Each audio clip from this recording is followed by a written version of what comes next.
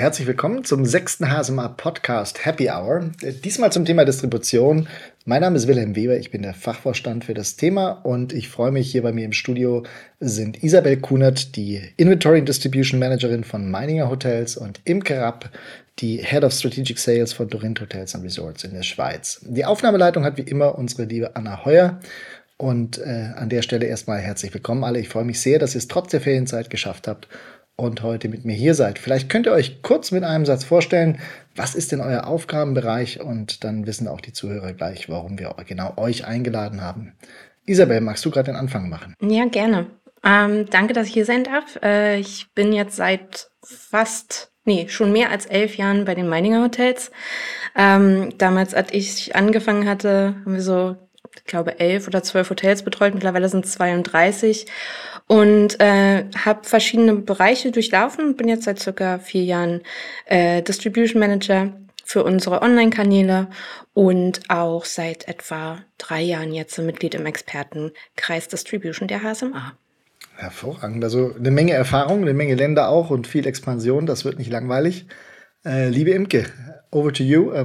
Was ist deine Aufgabe und was macht man als Head of Strategic Sales? Ja, vielen Dank für das Intro, lieber Wilko. Ich bin seit 9 Jahren für die Dorint Hotels tätig, bin seit 6,5 Jahren jetzt mittlerweile schon in der Schweiz und bin seit 1,5 Jahren für den Bereich Revenue Management und Online Distribution zuständig, nachdem ich einen kurzen Abstecher im Sales gemacht habe und dementsprechend auch für den Distributionsteil zuständig. Super, also erstmal ganz, ganz vielen Dank, dass ihr hier seid. Draußen ist das Wetter unheimlich schön, hier drin ist es vor allem erstmal hochprofessionell. Deshalb die erste Frage, wenn ihr vergleicht jetzt gerade im Bereich Distribution, wie hat sich denn euer Job verändert, wenn ihr das mit 2019, also vor der Pandemie, und jetzt heute vergleicht? Gab es da signifikante Verschiebungen, Isabel? Also ich habe mir lange drüber Gedanken gemacht und ich fange mit dem Schönsten an. Ich finde, wir haben tatsächlich gerade bei uns gelernt, viel enger miteinander zusammenzuarbeiten. Es ist beziehungsweise zwischen den Abteilungen ein viel engerer Zusammenhalt und eine Zusammenarbeit entstanden. Einfach weil wir die Pandemie auch genutzt haben, viele Projekte anzustoßen. Die eben auch verschiedene Abteilungen angehen. Und so arbeiten wir jetzt so viel, viel enger zusammen und haben einen besseren Austausch. Und man sieht halt auch plötzlich, dass das Remote Working gar kein so großes Problem ist, wie alle immer behauptet haben. Also ich bin ein großer Homeoffice-Fan. Das hat sich auf jeden Fall verändert, jetzt während oder auch nach Corona. Und jetzt direkt auf die Distribution bezogen, ich glaube, das ist auch kein Geheimnis, es wurde schon durchanalysiert, der Direktbuchungsanteil ist eben extrem gestiegen, während und auch nach der Pandemie, beziehungsweise wir sind ja noch ein bisschen drin. Und jetzt ist natürlich so der Weg dahin, dass wir gucken, wie halten wir diesen Anteil der Direktbuchungen, wie steuern wir gegen alles, was von außen auf uns einwirkt. Und welche Neuerungen kommen ständig auf uns zu? Spannend zur Zeit. Wenn du sagst, der Direktbuchungsanteil ist gestiegen, das ist natürlich so ein bisschen auch der große Traum vieler Kollegen und Kolleginnen. Habt ihr analysieren können bei Meininger, was hat das ausgemacht? Warum ist das bei euch so eingetreten? Ja, absolut. Ich habe dazu auch einen Artikel für die HSMA geschrieben. Wir hatten geschaut, es hatte damit angefangen tatsächlich, dass die Telefon- und E-Mail-Buchungen extrem zugenommen hatten, einfach weil die Gäste das Bedürfnis nach Informationen hatten und eben in einer E-Mail, in einem Telefonat so viele Fragen zu der Situation zu stellen, wie nur nötig. Und wir haben dann eben auch beziehungsweise wir haben es nicht nur versucht, wir haben es auch gemacht, unsere IBE, unsere Brand.com auszubauen, mehr technische Neuerungen zu implementieren. Stichwort wäre jetzt eins der vielen Sachen, Zahlungsmöglichkeiten auszubauen, mehrere anzubieten und so eben mehr Gäste von uns zu gewinnen. Im Direkten. Also ihr habt die Pandemie genutzt, um auch einiges neu aufzustellen. Vielen Dank erstmal. Imke, was hat sich bei dir geändert? Und gab es vielleicht auch neben all den positiven Sachen Herausforderungen? Ja, unabhängig davon, dass natürlich für uns im Revenue das Forecasting sich noch etwas verschwierigt hat, haben sich gerade im Bereich, ich bin auch für den Bereich Meeting und Events zuständig, auch für die Reservierung, und Stichwort Lead Time ist natürlich was, wo wir schon ein bisschen mit Herausforderungen zu kämpfen haben, was einfach die Planbarkeit angeht. Und unabhängig davon, wenn man sich das Gesamtkonstrukt Hotel anschaut und davon sind natürlich auch wir im Verkauf betroffen, ist die personelle Situation, die sich natürlich stark verändert hat. Viel Personal ist abgewandert in andere Branchen und davon sind auch wir im Verkauf abhängig. Genau. Also verkauft ihr tatsächlich weniger, weil ihr nicht ausreichend Personal habt, um es dann abzufangen? Oder verkauft ihr einfach momentan auf Teufel komm raus und Operations muss dann gucken, wo sie die Leute herkriegen? Nee, natürlich nicht. Wir hatten dann, besonders während den Lockdown oder nicht kurz nach den Lockdowns, als es zwar im Städtetourismus noch sehr, sehr schleppend anlief, hatten wir in unseren Bergregionen, gerade in Beatenberg, schon wieder einen ordentlichen Boom, was den Inlandstourismus angeht. Und da waren wir auch gezwungen, nicht unser komplettes Inventar verkaufen zu können, eben aufgrund der Situation. Genau.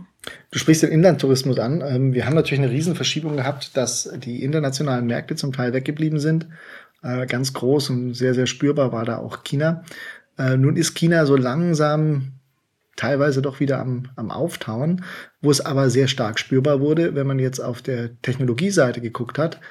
Da kam ja früher sehr, sehr viel aus den Staaten. Dann kamen viele Startups aus Europa, aus, sagen wir mal, dem erweiterten Europa. Und jetzt plötzlich haben wir einige sehr große chinesische Player da.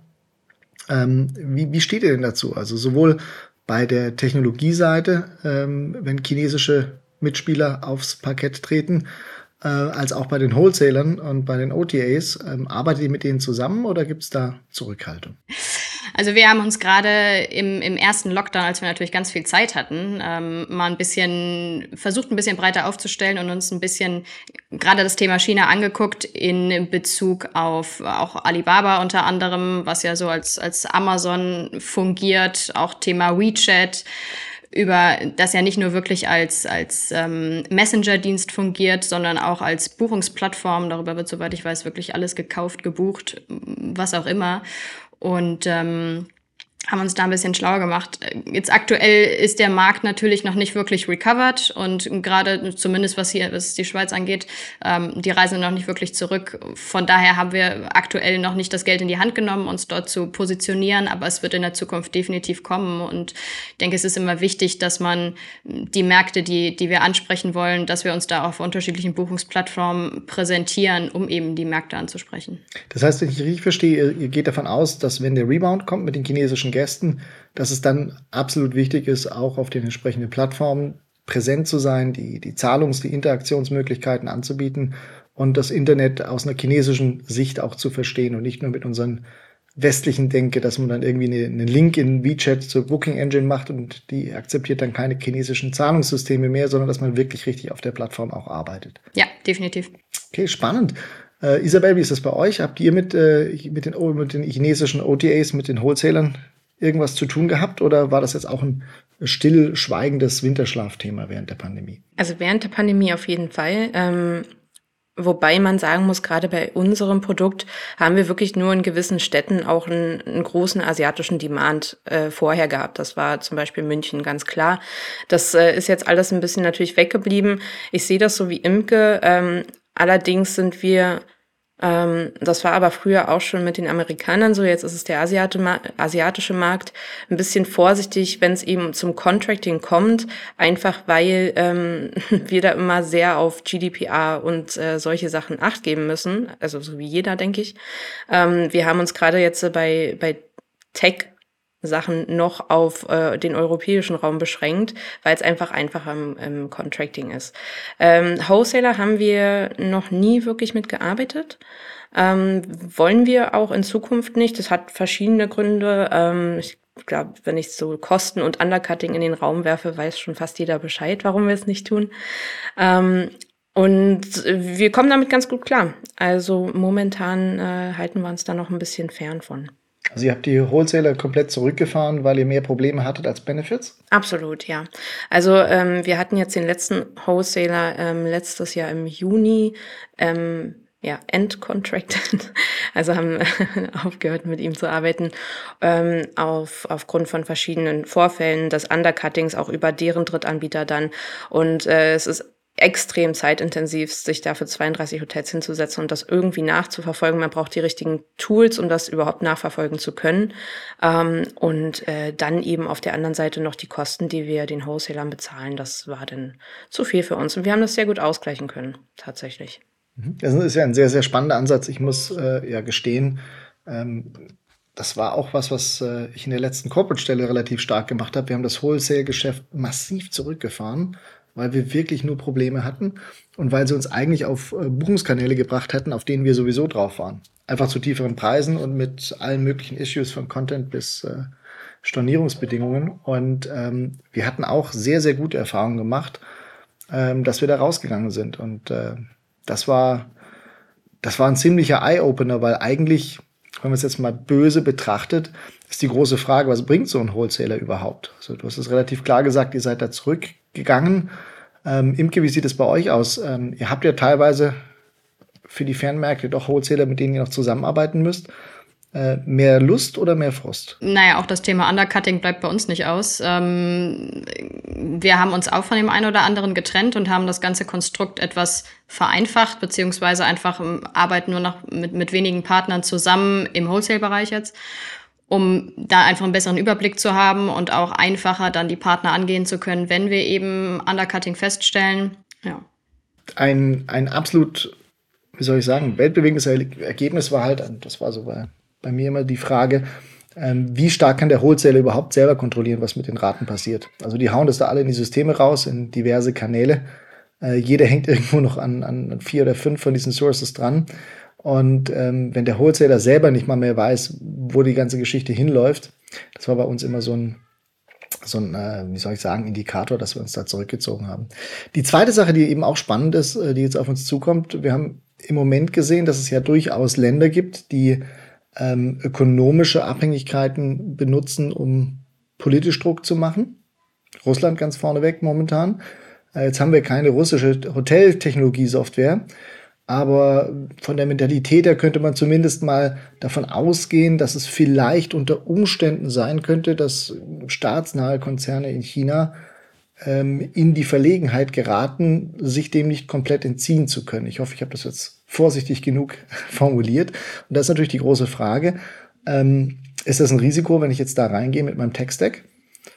Oder bleibe ich da lieber bei den Amerikanern? Oder ist das Risiko eigentlich völlig wurscht, weil die Amerikaner auch unter Umständen nicht unbedingt auf meiner Seite sind und ich gehe am besten mit irgendwas Europäischem? Wie habt ihr solche Überlegungen bei euch, wenn ihr Software anguckt, oder geht es rein um Funktionalität? Ja, ich glaube, so eine Risiken zu bedenken, ist extrem wichtig. Das sollte man auch immer. Ich kann und will da gar nicht so ins Detail gehen, weil dafür haben wir eine Legal-Abteilung und ich hoffe, jede größere Hotelkette hat die auch in solchen Sachen. Deswegen meinte ich vorhin, also wir konzentrieren uns, Softwares und Tools tatsächlich aus dem europäischen Raum einzukaufen, weil es so viel einfacher ist. Und auch die Europäer haben mittlerweile schon tolle Tools und Softwares, die man durchaus benutzen kann, die tolle Funktionalitäten haben. Von daher weiß ich gar nicht, ob man immer so weit weggucken muss. Ja. Kurze Frage, ich muss da mal kurz ein bisschen provokativ rein. Die Legal-Abteilung, ja, also abgesehen von GDPR kompliziert machen, ist die irgendwo wirklich nützlich? Ach doch, wir haben da sehr fähige Kollegen. Das ist sehr gut bei Meininger. Bei Dorint, ihr habt auch eine sehr starke Legal-Abteilung. Natürlich sind das auch sehr fähige Kollegen, wenn ich Imke jetzt gerade ins Gesicht gucke, die stark nickt und das unterstützt. Alles andere wäre natürlich auch politischer Selbstmord. Aber die große Frage ist, ich meine, bei aller Liebe zu den Kollegen aus dem Legal, wie viel Verständnis haben die eigentlich dafür, was ihr macht? Kennen die sich da wirklich aus oder habt ihr es denen mal erklärt? Haben die sich dafür interessiert? Oder haben die einfach nur die Inventarliste gewollt, als GDPR auf den Zettel kam? Imke, du kannst auch den Joker ziehen und sagen zu der Frage, kann ich mich jetzt im Moment und möchte ich mich nicht äußern? Kann ich mich aktuell nicht zu äußern. Alles klar, dann Isabel zu dir. Ich muss da wirklich eine Lanze brechen. Ich kann das an einem Beispiel festmachen, diese ganze Klage gegen einen der größeren OTAs hier in Europa. Da haben Legal und Revenue und Distribution bei uns unfassbar gut Hand in Hand gearbeitet und wir haben uns gegenseitig ausgetauscht. Wir haben vom Distribution und von der Revenue-Seite das Feedback gegeben und den Rahmen erstmal beschrieben, worum es geht und dem Legal-Team dann natürlich auch zugearbeitet, weil wir natürlich die Daten auch einfacher beschaffen konnten. Und unser Legal-Team hat uns regelmäßig geupdatet, Stand der Dinge, wie geht's weiter, was brauchen Sie noch? Das hat super funktioniert und so gehen wir das auch an, wenn wir neue Tools oder Softwares contracten. Also wir geben denen den Rahmen, warum brauchen wir das? Wir gucken uns alle Verträge tatsächlich aus Commercial-Sicht auch durch und geben dann unsere Fragen und eben alle anderen Legal-Themen an die Abteilung weiter. Das funktioniert sehr gut so. Ich glaube, da geht's wie mit allem um Kommunikation. Super. Also das gibt eine große Hoffnung, nachdem wir ja die frühere Kluft zwischen Sales und Revenue durch Commercial aufgelöst haben, kommt jetzt Legal mit ins Team und ist tatsächlich nicht mehr ein bürokratischer Prozess, sondern Menschen, die sich mit uns zusammensetzen und gucken, was tatsächlich die Business Needs sind, um die dann zu unterstützen. Das macht Hoffnung. Und das ist super. Gehen wir noch ein bisschen weiter bei diesen OTAs. Wenn wir reingucken, dann sehen wir momentan ja, dass während die Hotelverbände, also jetzt nicht die HSMA, aber die anderen sich auf der Ratenparität wirklich aufgeheizt haben seit circa 12 Jahren, dass sich die OTAs längst zwischen den Kunden und das Hotel geschoben haben. Dass in dem Sprachgebrauch der großen Plattformen längst von unseren Kunden gesprochen wird, wenn sie unsere Gäste meinen. Und dass mittlerweile mit Zahlungen und anderen Mitteln auch das Retail-Modell immer mehr verwässert und wir mehr in diese Merchant-Linie reinkommen. Wie seht ihr da momentan die Entwicklung, Imke, wenn du das anguckst? Ist es eine Richtung, die dir Spaß macht oder ist es eine Richtung, wo du eher besorgt bist? Ich sehe das mit den OTAs immer ein bisschen zwiegespalten und Thema in Anführungszeichen Abhängigkeit. Ich finde, es kommt immer so ein bisschen drauf an, auch in welcher Größe man die Hotelkette betreibt. Wir sind jetzt eine kleinere Hotelkette. Wir sind abhängig von den großen OTAs. Wir können diesen Marketingfaktor gar nicht so darstellen und man kennt uns im Dachraum, aber man kennt uns definitiv nicht in den USA. Von daher haben wir definitiv eine Abhängigkeit und ich bin auch eigentlich ein großer Befürworter der OTAs. Thema Zahlung bin ich auch der Meinung, dass es auch Vorteile hat, indem der OTA die Zahlung eintreibt und wir uns nicht mit ungültigen Kreditkarten oder Ähnlichem rumschlagen müssen und im Worst Case auf den Kosten sitzen bleiben. Im Endeffekt habe ich meinen OTA, den ich dann angehen kann und der für mich die Zahlung eintreibt. Mhm. Isabel, wie läuft es bei euch? Ich sehe das tatsächlich ein bisschen anders. Also eine Abhängigkeit will ich gar nicht so sagen, aber wenn es eine geben würde, hätten wir uns die selber geschafft und ich glaube, das gilt für viele. Wir haben aber auch gesehen, eben als wir letztes Jahr mit jemandem nicht mehr zusammengearbeitet haben, dass das Business sich sehr gut shiftet. Wir haben das nicht verloren, ist einfach über andere Kanäle und auch zum großen Teil über den Direktkanal zurückgekommen. Da ist dann eben wieder wichtig, dass man mit den Kollegen vom Online-Marketing redet und dann SEO, SEM ausbaut. Die Zahlung ist bei uns gerade ein großes Thema. Da arbeiten wir jetzt im HSMA-Expertenkreis auch mit Nachdruck dran, da eine Awareness zu schaffen, was das alles für Nachteile hat. Wenn man auch noch die ganze Zahlung dem OTA überlässt, muss man damit rechnen, dass die Preishoheit in Gefahr ist. Die spielen extrem mit unseren Raten und die Kosten steigen einfach auch. Diese ganze Virtual Credit Card Geschichte ist unfassbar teuer. Das wissen die meisten leider auch nicht. Es gibt aber ganz einfache Übersichten tatsächlich von Visa und Mastercard, was dann so eine VCC in der Belastung eigentlich kostet. Und das ist das deutlich Mehrfache einer normalen Gästekreditkarte. Wenn wir die beiden Seiten jetzt so anheben, also ich meine, die eine Linie ist ja ganz klar, wir sehen die OTAs als Partner. Das ist auch bei keiner Hotelkette oder bei keinem Hotel der Welt wegzudenken. Aber natürlich ist so eine Partnerschaft heißt ja nicht, dass wir alles schlucken müssen, was dort immer kommt. Wenn ihr jetzt drauf guckt bei den letzten Entwicklungen, was passiert ist, was wäre das der Bereich, wo ihr sagen würdet, da gäbe es doch noch etwas Gesprächsbedarf? Was fällt euch da momentan als erstes ein, liebe Imke? Also ich weiß, wir hatten ja vor einiger Zeit mal gesprochen, auch über die Transparenz hinter den Measures, bei der PQS zum Beispiel. Also für die geneigten Zuhörer, Anna macht mir gerade Zeichen. Die PQS ist die Price Quality Score. Es ist eine der internen Metriken, wo Booking.com sich in dem Fall eine Zahl ausdenkt, weil wir wissen nicht, wie sie tatsächlich zustande kommt. Und die gibt dann einen Wert an. Und wenn dieser Wert unter eine gewisse Schwelle sinkt, dann nimmt sich die Plattform gewisse Rechte heraus, von denen wir nicht unbedingt überzeugt sind. Und das ist grundsätzlich vom ganzen Rational her mal verständlich, dass man sagt, okay, wir müssen ja irgendwie auch gucken, dass das Versprechen gegenüber den Nutzern der Plattform eingehalten wird. Und dafür gibt es Kriterien. Aber der Kritikpunkt, den wir zum Beispiel auch aus dem Revenue-Kreis raus haben, ist, dass wir gesagt haben, Menschenskinder, wir wissen nicht, wie die Zahl zustande kommt. Also wenn die Transparenz fehlt, wie der Wert zustande kommt, dann ist es so ein bisschen wie wenn ein österreichischer Polizist früher an dem Straßenrand sagt, ich schätze jetzt mal, du warst zu schnell und du musst dafür Strafe zahlen. Da hätte ich schon gern eine neutrale, geeichte Radarpistole oder irgendeine Messung, wo drauf steht, du warst jetzt zu schnell, weil kmh drüber zum Beispiel. Und ohne diese Transparenz ist halt das Ganze doch etwas, bei aller Rationalität, die drumherum gebaut wird, relativ willkürlich. Und der zweite Kritikpunkt nach der Transparenz war, dass es einseitig von einem Vertragspartner geändert werden kann. Also wenn Booking.com Lust hätte, mehr zu machen, könnten sie entweder den Schwellenwert verändern oder sie könnten die Berechnung anders gewichten und plötzlich fallen alle Hotels, die vorher gut ausgesehen haben, wieder in die gelbe oder rote Zone runter. Und dann triggert das wieder Sachen, die wir nicht so gut finden in der Partnerschaft. Das war zum Beispiel eine von den Sachen. Isabel, ich sehe gerade, du nickst ganz, ganz heftig. Was fällt dir ein, wenn du an die OTAs gerade denkst? Ja, das waren jetzt relativ viele Punkte, wo ich drauf reagieren kann. Also ja, es ist eine Partnerschaft und ja, sie wollen ein Versprechen einhalten, was sie dem Gast gegeben haben. Bei den meisten Versprechen, die sie den Gästen gegeben haben, hätte man aber vorher auch mal mit uns sprechen können. Das ist bei vielen Sachen nämlich nicht passiert. PQS gehe ich komplett mit. Man weiß mittlerweile, dass sie sich sehr auf die Direktpreise konzentrieren in dem Vergleich und dass, wenn man eine Direct-is-Best-Strategie fährt auf dem eigenen Online-Kanal, dass man deutlich schlechter im PQS-Wert liegt. Ist bei uns zum Beispiel der Fall. Und genau das ist das Problem, wie du sagtest, Wilko. Dann nehmen die OTAs sich gewisse Sachen heraus. Da möchte ich nochmal darauf hinweisen, sowas funktioniert auch nur, wenn man bei diesen hybriden Zahlungsmöglichkeiten mitmacht. Ansonsten können die OTAs das auch nicht. Und das wäre nochmal ein Grund, dann nachzudenken, ob man da wirklich teilhaben dran möchte.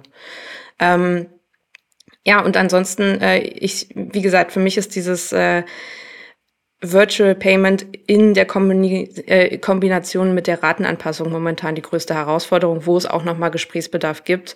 Es geht auch anders tatsächlich. Wir haben auch OTAs, die wir gecontractet haben, bei denen wir hybride Zahlungsmöglichkeiten anbieten, wo wir aber eben im Vertrag explizit geregelt haben, dass unsere Raten nicht nach unten angepasst werden. Und das ist für mich nochmal eine Partnerschaft, weil da gebe ich dann auch gerne mal eine Promotion stattdessen oder eben was anderes, vielleicht auch, dass man nicht über Raten zu steuern, sondern übers Inventory. Immerhin kann ich auch meine letzten Zimmer nur direkt verkaufen zum Beispiel. Und das ist alles so eine Sache, da kann man auch mal mit den Großen drüber reden, ob man da nicht nochmal nachjustieren möchte in der Partnerschaft. Ich gehe mal noch kurz aufs Tech-Stack rüber. Wir haben ja vorher gesagt, okay, China, USA, Europa, das kann ja alles sein. Jetzt haben wir eine Systemwelt, die war europäisch, die wurde jetzt sehr veramerikanisiert. Das ist das Property Management System, das PMS. Wir jammern ja als Branche seit Jahren über das PMS. Also 4 von 4 Beschwerden über Hoteltechnologie hämmern auf das PMS ein. Was auf der einen Seite natürlich daran liegt, dass wir hier mit sehr alten Systemen arbeiten, größtenteils. Auf der anderen Seite natürlich aber auch daran liegt, dass das PMS der dankbarste aller Opfer ist, weil wir hängen alles dran. Wie geht ihr damit um bei Dorint? Hängt ihr alles per Interface an das Property Management System? Oder habt ihr auch Überlegungen, dass ihr sagt, ihr wollt euch davon langsam unabhängiger machen und etwas davon lösen? Weil nur jammern und trotzdem bei jeder neuen Neuigkeit wieder das PMS-Interface nach vorne rufen, ist natürlich auch ein schwieriger Weg nach vorne, wenn man da raus will aus der Abhängigkeit. Wie macht ihr das, Imke? Thema PMS ist tatsächlich, was Dorint angeht, gerade noch, wir arbeiten ja aktuell noch mit der Suite 8 zusammen und irgendwann in der Zukunft, in den nächsten Jahren, wissen wir ja alle, dass die Suite 8 so nicht mehr ganz präsent sein wird. Und wir koppeln prinzipiell alles an den Channel Manager und haben dort alles angebunden. Ihr geht also vom PMS 1 höher auf den Channel Manager. Haben wir ja aktuell schon, genau. Cool. Isabel, wie macht ihr das? Ja, wir hängen das tatsächlich alles noch ans PMS. Ich kann mich dran erinnern, letztes Jahr auf dem E-Day hast du gesagt, Wilko, man soll das PMS nicht für alles beschimpfen. Und das haben wir uns ein bisschen zu Herzen genommen. Wir haben aber auch einfach gesehen, dass wenn wir alles an dieses PMS hängen, dass es die Stabilität erheblich beeinträchtigt. Und jetzt versuchen wir halt nach und nach auch einen Weg zu finden, wie wir gewisse Funktionalitäten outsourcen können, an andere Tools binden. Nur wiederum kreiert das ja auch eine Art von Abhängigkeit. Solange man, glaube ich, nicht selber alles in-house produziert, hat man immer irgendeine Form von Abhängigkeit. Aber ich finde, auch dafür ist ein Hotel nicht unbedingt da. Dafür haben wir gute Partner, gute Tools, die wir benutzen können. Aber ja, es ist schwierig. Und es ist auch schwierig, die richtigen Tools zum Anschließen zu finden. Und man muss eben auch bedenken, läuft eben nicht alles übers PMS, müssen alle Mitarbeiter und Kollegen eben auch mehrere Tools, mehrere Softwares kennen, müssen geschult werden. Und dann ist eben auch wieder die Fehlerquote höher im Zweifelsfall. Also wir haben natürlich, vielleicht um für die anzuknüpfen, die nicht bei diesem E-Day dabei waren, ich hatte damals gesagt, wir haben jetzt ungefähr gute 30 Jahre Softwaregeschichte, alles immer an das PMS rangehängt und völlig ignoriert, dass diese PMS ursprünglich ja mal als Front-Office-Systeme gedacht waren. Also die waren ja wirklich mal da, um die klassische Rezeption zu computerisieren, noch nicht mal zu digitalisieren, für die Gästebuchhaltung, für Check-in, für Check-out. Und dann war das halt so eine dankbare Geschichte. Und in dieser dankbaren Geschichte, weil da schon ein System da war, wo relativ viel dran hing, weil es manchmal auch irgendwie der einzige Computer in manchen Hotels war oder die einzige Rechenmaschine, die es da gab, hat man immer mehr dran gehängt. Und natürlich haben die Anbieter auch dankbar jedes Thema aufgegriffen und gesagt, das gehört zu uns. Das geht ja so weit, dass bis vor, sagen wir, 15 Jahren oder 10, 15 Jahren die PMS ja bei ganz vielen auch noch die Distributionsplattform waren. Also die haben die Booking Engine gestellt, die haben den Channel Manager gestellt, als es oder OTA Interface oder wie immer das Ding, Internet Distributionsinterface, wie immer dieses Zeug dann alles hieß. Und wir haben natürlich jetzt 30 Jahre alles da drauf gebaut und haben auf der anderen Seite auch sehr viele Admin- und Backoffice-Systeme da wieder rausgezogen. Und aus der Nummer kommen wir so einfach nicht raus. Ja, also wenn wir jetzt ganz neu anfangen würden mit einem nagelneu gebauten Hotel oder mit einem neuen Brand, dann hätten wir die Chance, ein ganz neues Tech-Stack zu gehen. Falls wir eine Situation hätten, wo unser nagelneuer Brand nicht in irgendeine größere Kette gehört, die schon eine Vorgabe hat. Ja? Und wenn wir das aber nicht sind, sondern wenn wir damit arbeiten, was wir jetzt haben, dann ist der Weg von der PMS-Abhängigkeit, wo das einfach das zentrale Bottleneck-System über alles ist, wegzukommen, das ist ein langer. Und du hast vollkommen recht, Isabel. Wenn wir jetzt anfangen, Sachen wegzuhängen, dann haben wir natürlich für eine gewisse Zeit erstmal Doppelläufer. Dann haben wir Sachen am PMS hängen und haben ein paar Sachen woanders hängen. Also bei Imke jetzt zum Beispiel am Channel Manager oder an der Distributionsplattform. Aber wenn wir das nicht machen, dann haben wir in 10 Jahren halt immer noch alles am PMS hängen. Und dann müssen wir einfach konsequenterweise auf der anderen Seite sagen, liebe PMSe, wir vergewaltigen euch jetzt hier weiter technisch. Und dafür hören wir aber auf zu meckern. Dafür lieben wir euch jetzt, weil uns fällt nichts Besseres ein. Und das wird eine schwierige Entscheidung. Also auch in allen Ketten, in allen Individualhotels wird das momentan diskutiert. Und was halt auch fehlt, ich weiß nicht, wie ihr das seht, aber diese große Lösung, wie es dann viel besser ist, dieses ganz helle Licht am Horizont, das kam jetzt weder mit den API-First-Systemen, das kam nicht mit den Cloud-PMSen, das kam nicht mit den Cloud-Versionen der alten PMS, das kam nicht mit dem Cloud-Hosting der On-Premise-Systeme. Da fehlt noch irgendwo so ein bisschen der Durchbruch. Und dann vielleicht auch die ersten 2, 3, die sich da die Finger verbrennen, bevor dann Nummer 4 und 5 den sicheren Pfad marschieren können. Weil ich verstehe auch jeden IT-Leiter, der jetzt diesen mutigen Schritt nicht gehen will, weil der sagt halt, mein Gott, ich bin, weiß ich nicht, Mitte 40, ich habe noch 20 Jahre zu arbeiten und muss ein Haus abbezahlen und 2 Kinder durchs Studium bringen. Ich riskiere doch jetzt nicht wegen Innovation meinen Job. Ja, dann machen wir halt lieber weiter mit Sachen, die jeder kennt. Und ich bin halt weiterhin derjenige, der mit einer gewissen Portion Frust beladen wird, aber dafür bin ich auch immer der helfen kann. Das ist ja auch eine dankbare Situation. Ja. Ich bin der Einzige, der weiß, wo in diesem alten System jetzt die Schrauben gedreht werden müssen. Und keiner will meinen Job, weil alle auf mir rumhacken. Das ist ja auch eine safe Nummer irgendwie im Konzern. Ja. Sorry, das war jetzt eine sehr, sehr lange Aussage. Wir werden den YouTube-Link für den Vortrag und für ergänzende Vorträge an den Podcast dranhängen. Lasst uns noch so ein bisschen weitergehen, PMS und nicht PMS. Wir reden ganz viel über die digitale Guest Journey momentan. Also, dass wirklich alles seamless als Gast durchläuft.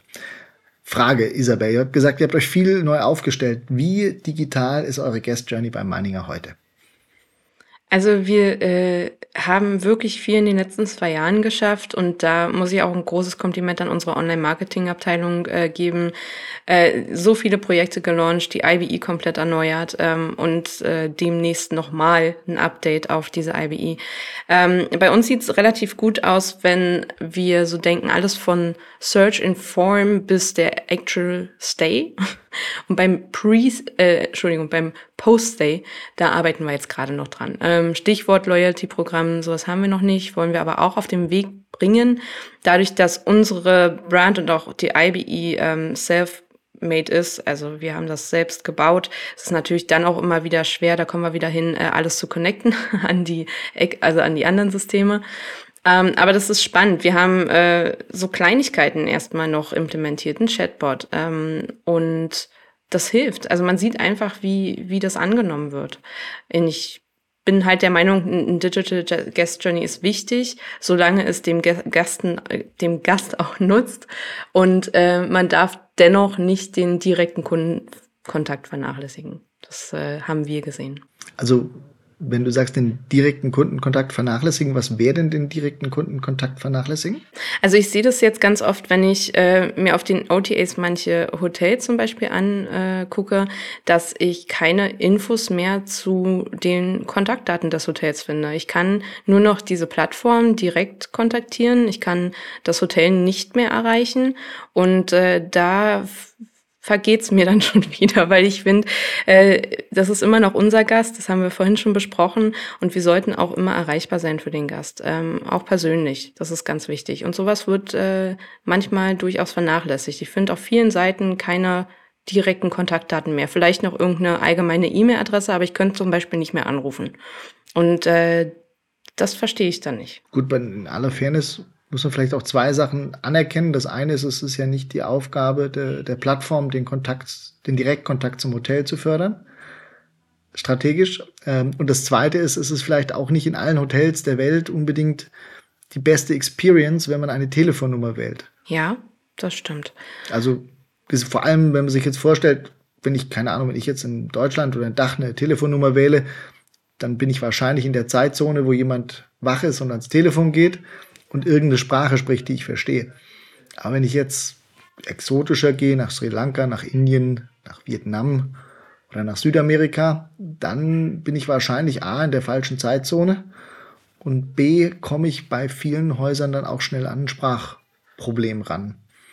Gut, aber dann würdest du ja auch gar nicht anrufen, ne? Also es geht ja jetzt wirklich darum, dass die Leute, die anrufen möchten, auch eine Möglichkeit haben, das zu tun. Okay, das heißt, aber die könnten ja auch bei euch, also wenn jetzt Meininger Hotels steht und das jetzt ein geneigter User ist, der könnte ja auch einfach den Hotelnamen bei Google eingeben und würde wahrscheinlich auf irgendwas treffen. Ja, total. Bei uns findet er auch eine Telefonnummer. Das hat man tatsächlich nicht bei allen gegeben. Und da sollte man noch mal ein bisschen Nachsorge betreiben, finde ich. Mhm. Imke, wie sieht es bei Dorint aus? Kann ich bei euch schon online einchecken, um eine ganz einfache Frage vorneweg zu schicken? Wenn wir immer so über das Große reden, auch mal so das Handfeste. Wenn ich jetzt bei euch im Airport in Zürich buche, kann ich da online einchecken? Tatsächlich aktuell nicht, wobei wir gerade dran sind, ein Tool einzukaufen, mit dem man das zukünftig machen kann, wenn auch noch keinen digitalen Zimmerschlüssel übers Handy. Was sich bei Dorint getan hat gerade in den letzten 2 Jahren, unser E-Commerce-Team hat die Homepage komplett überarbeitet. Es ist alles sehr viel moderner geworden, sehr viel einfacher für den Kunden zu buchen und wir sprechen immer alle viel über die Direktbuchungsstrategie, aber ich muss dem Kunden als Unternehmen natürlich auch die Möglichkeit geben, dass er einfach oder ein Verkehr über mich oder über meine Plattform buchen kann, über meine Homepage, als über die OTAs. Und da sind die OTAs uns in manchen Dingen ein Stück weit voraus, aber Dorint ist dran, das aufzuarbeiten und sich da besser aufzustellen. Und noch ein anderer Punkt, und da bin ich der Meinung, das gehört genauso zur Guest Journey, ist Thema Social Media. Wir haben in der Zwischenzeit arbeiten mit einer Agentur zusammen, die das für uns betreut, und im Optimalfall ist der Kunde sowohl vor als auch während und nach dem Aufenthalt auf den sozialen Kanälen und auf meinem Eintrag. Und ich kommuniziere darüber mit ihm. Ich kann es als Marketingform nutzen. Ja. Ihr sagt jetzt was sehr, sehr Spannendes. Also der Kunde hat ja verschiedene Kanäle, über die er dann kommt. Wie sieht es aus bei euch? Fasst ihr die alle irgendwo zentral zusammen oder ist es dann noch so, dass manche Sachen wie zum Beispiel Social Media oder irgendein Messenger-Programm irgendwo ankommen, wo es dann doch noch etwas holpert? Isabel, habt ihr das alles schon in eine Kommunikationsplattform reingelegt? Oder bietet ihr einfach auf der Webseite dann so viele Kanäle an und sagt, die wir anbieten, die bedienen wir auch, und alles andere, was es drumherum gibt, da verweisen wir auf E-Mails, Telefonnummern und Webseiten? Also wir arbeiten noch dran. Wir haben schon einen guten Weg gefunden, unsere Kampagnen auf Social Media auswerten zu können. Also im Reporting sind wir ganz gut. Das alles noch zu bündeln, das ist noch was schwieriger.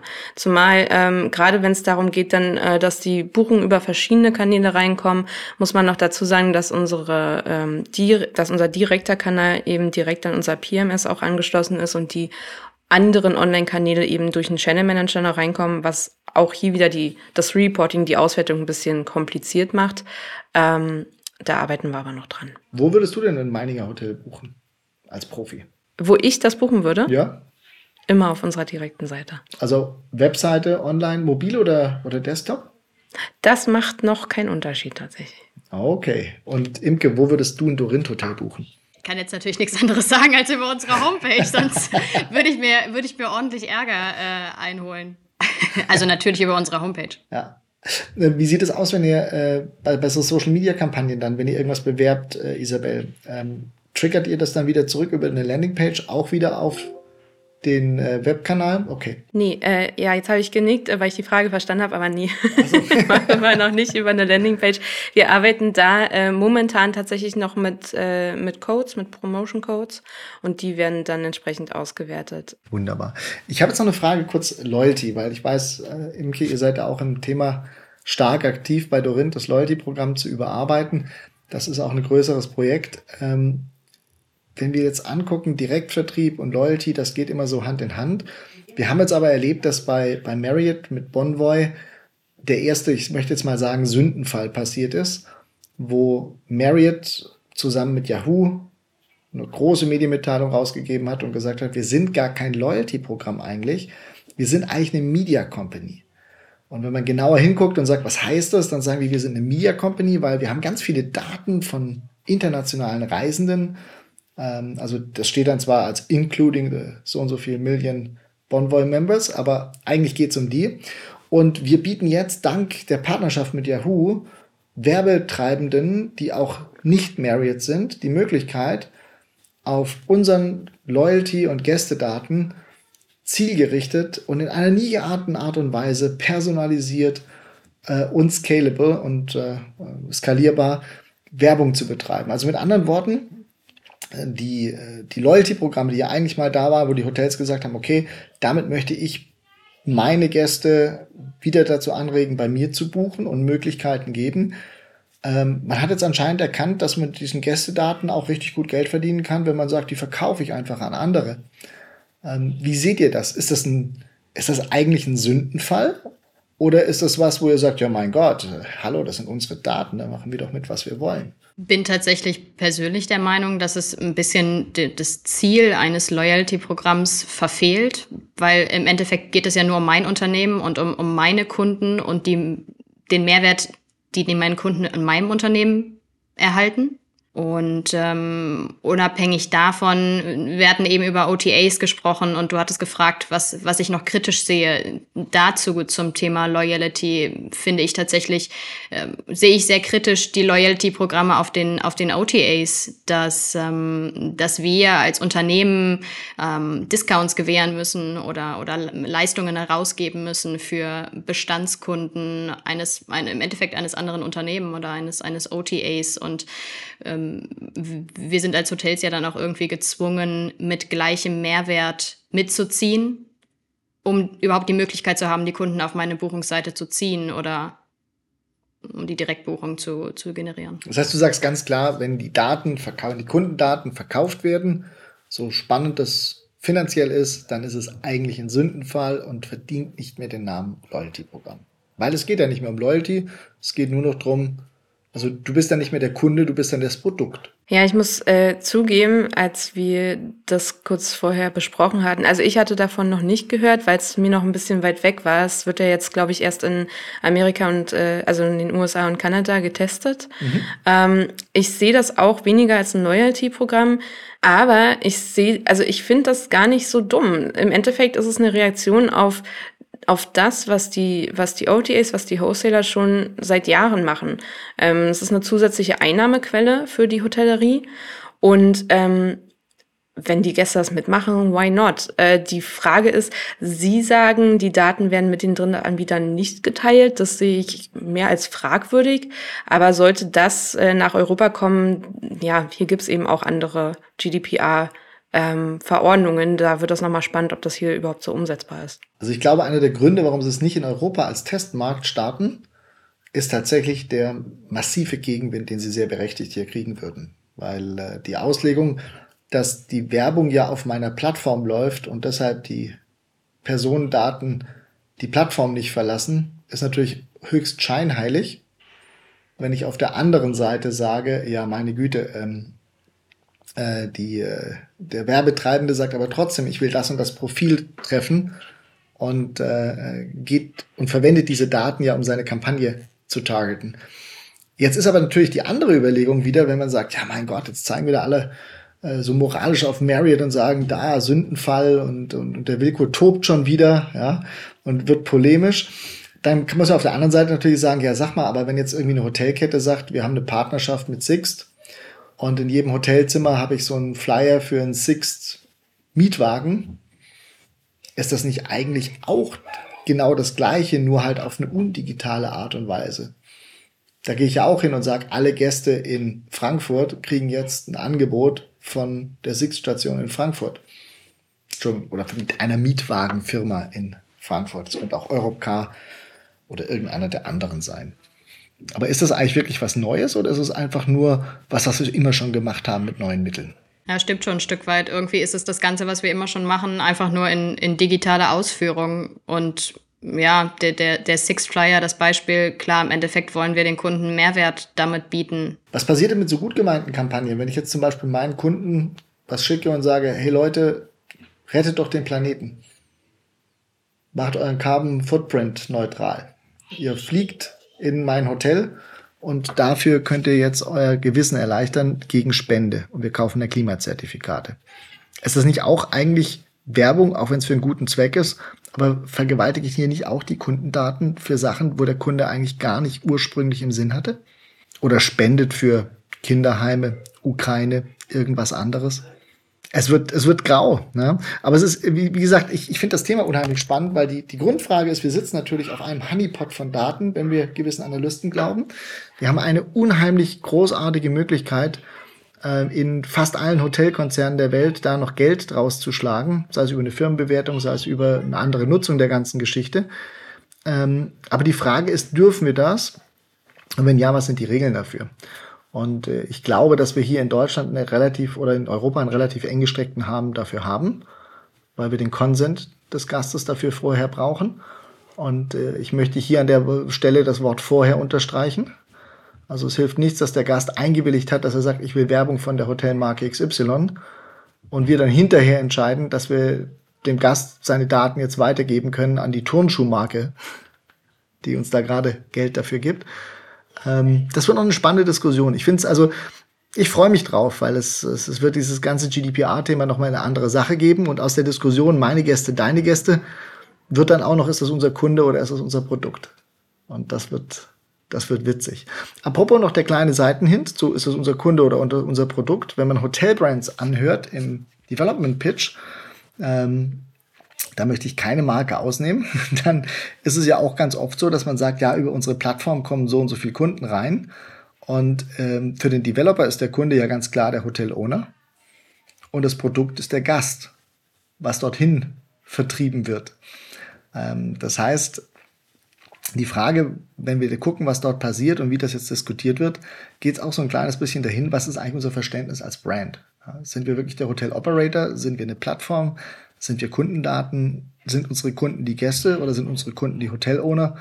Da wird noch eine ganze Menge draus kommen. Zurück aber zu uns, zur Distribution. Und ich möchte eigentlich ganz gerne zum Schluss mit einem sehr handgreiflichen oder handfesten Thema schließen.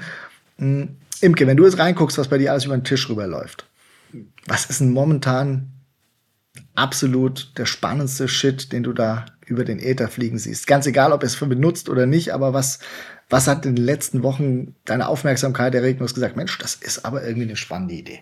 Ja, für mich definitiv aktuell das spannendste Projekt ist, dass wir mit unserem Flughafenhotel in Zürich Pilothotel sein dürfen für unsere Hotelkette, was die erstmalige Implementierung eines RMS angeht. Und da liegen jetzt sehr, sehr spannende Monate hinter uns und auch noch viele Monate und Wochen des Lernens vor uns und besonders mir und allen, die auch damit zu tun haben. Definitiv eine spannende Zeit und ja. Cool, danke dir. Und Isabel, was ist dir über den Äther geflattert, was du gesagt hast? Mensch, das ist aber eine spannende Idee. Also für Meininger allgemein, wir sind immer noch ganz große Neueröffnungen und wir machen nächstes Jahr das erste Hotel in Polen auf, worauf ich mich mega freue, weil es einfach ein neuer Markt ist und sowas ist immer spannend, auch zu sehen, wie die Gäste sich da verhalten. Und in meinem Bereich in Distribution jetzt direkt seit ein paar Monaten tatsächlich schon, wie jetzt schon öfter erwähnt, das Thema Payment und Buchungsabwicklungen von Drittanbietern. Ich glaube, da wird noch viel Information rausgehen. Lest die Artikel der HSMA, folgt der HSMA, da kommt noch ein bisschen was.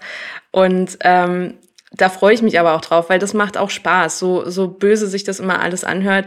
Das ist jetzt gerade eine Zeit, wo man auch mal diskutieren kann, wo man auch mal streiten kann, alles in einer netten Richtung, aber auch mal wirklich Sachen ausdiskutieren miteinander, mit Partnern und auch mal mutig sein. Wie gesagt, man kann mal was testen. Man kann mal gucken, wenn man das ausknipst, wo geht's hin? Kommt's wieder? Was kann man steuern außerhalb des Preises? Wir haben auch noch sowas wie Betten und Zimmer, die wir steuern können. Von daher einfach mal mutig sein, sich was trauen. Und es gibt mittlerweile wirklich genügend Tools und Möglichkeiten, das gut zu analysieren. An der Stelle möchte ich sagen, ein schöneres Schlusswort hätte ich mir fast nicht ausdenken können. Ich bin ein bisschen erleichtert, dass Isabel Kunert für Distribution zuständig ist und nicht für Atomkraftwerke in Deutschland, weil einfach mal ausknipsen da vielleicht doch ein anderes Riskprofil hat. Aber die Idee gefällt mir natürlich sehr, sehr gut. Imke, dir auch vielen Dank für die Teilnahme. Es ist spannend zu sehen, dass egal ob Schweiz, Deutschland oder Österreich, eigentlich die Themen doch die gleichen sind. Und wir von der HSMA werden auf alle Fälle eng dabei bleiben. Vielen Dank euch fürs Zuhören. Ich wünsche noch eine gute Zeit und es wird spannend bleiben. Danke.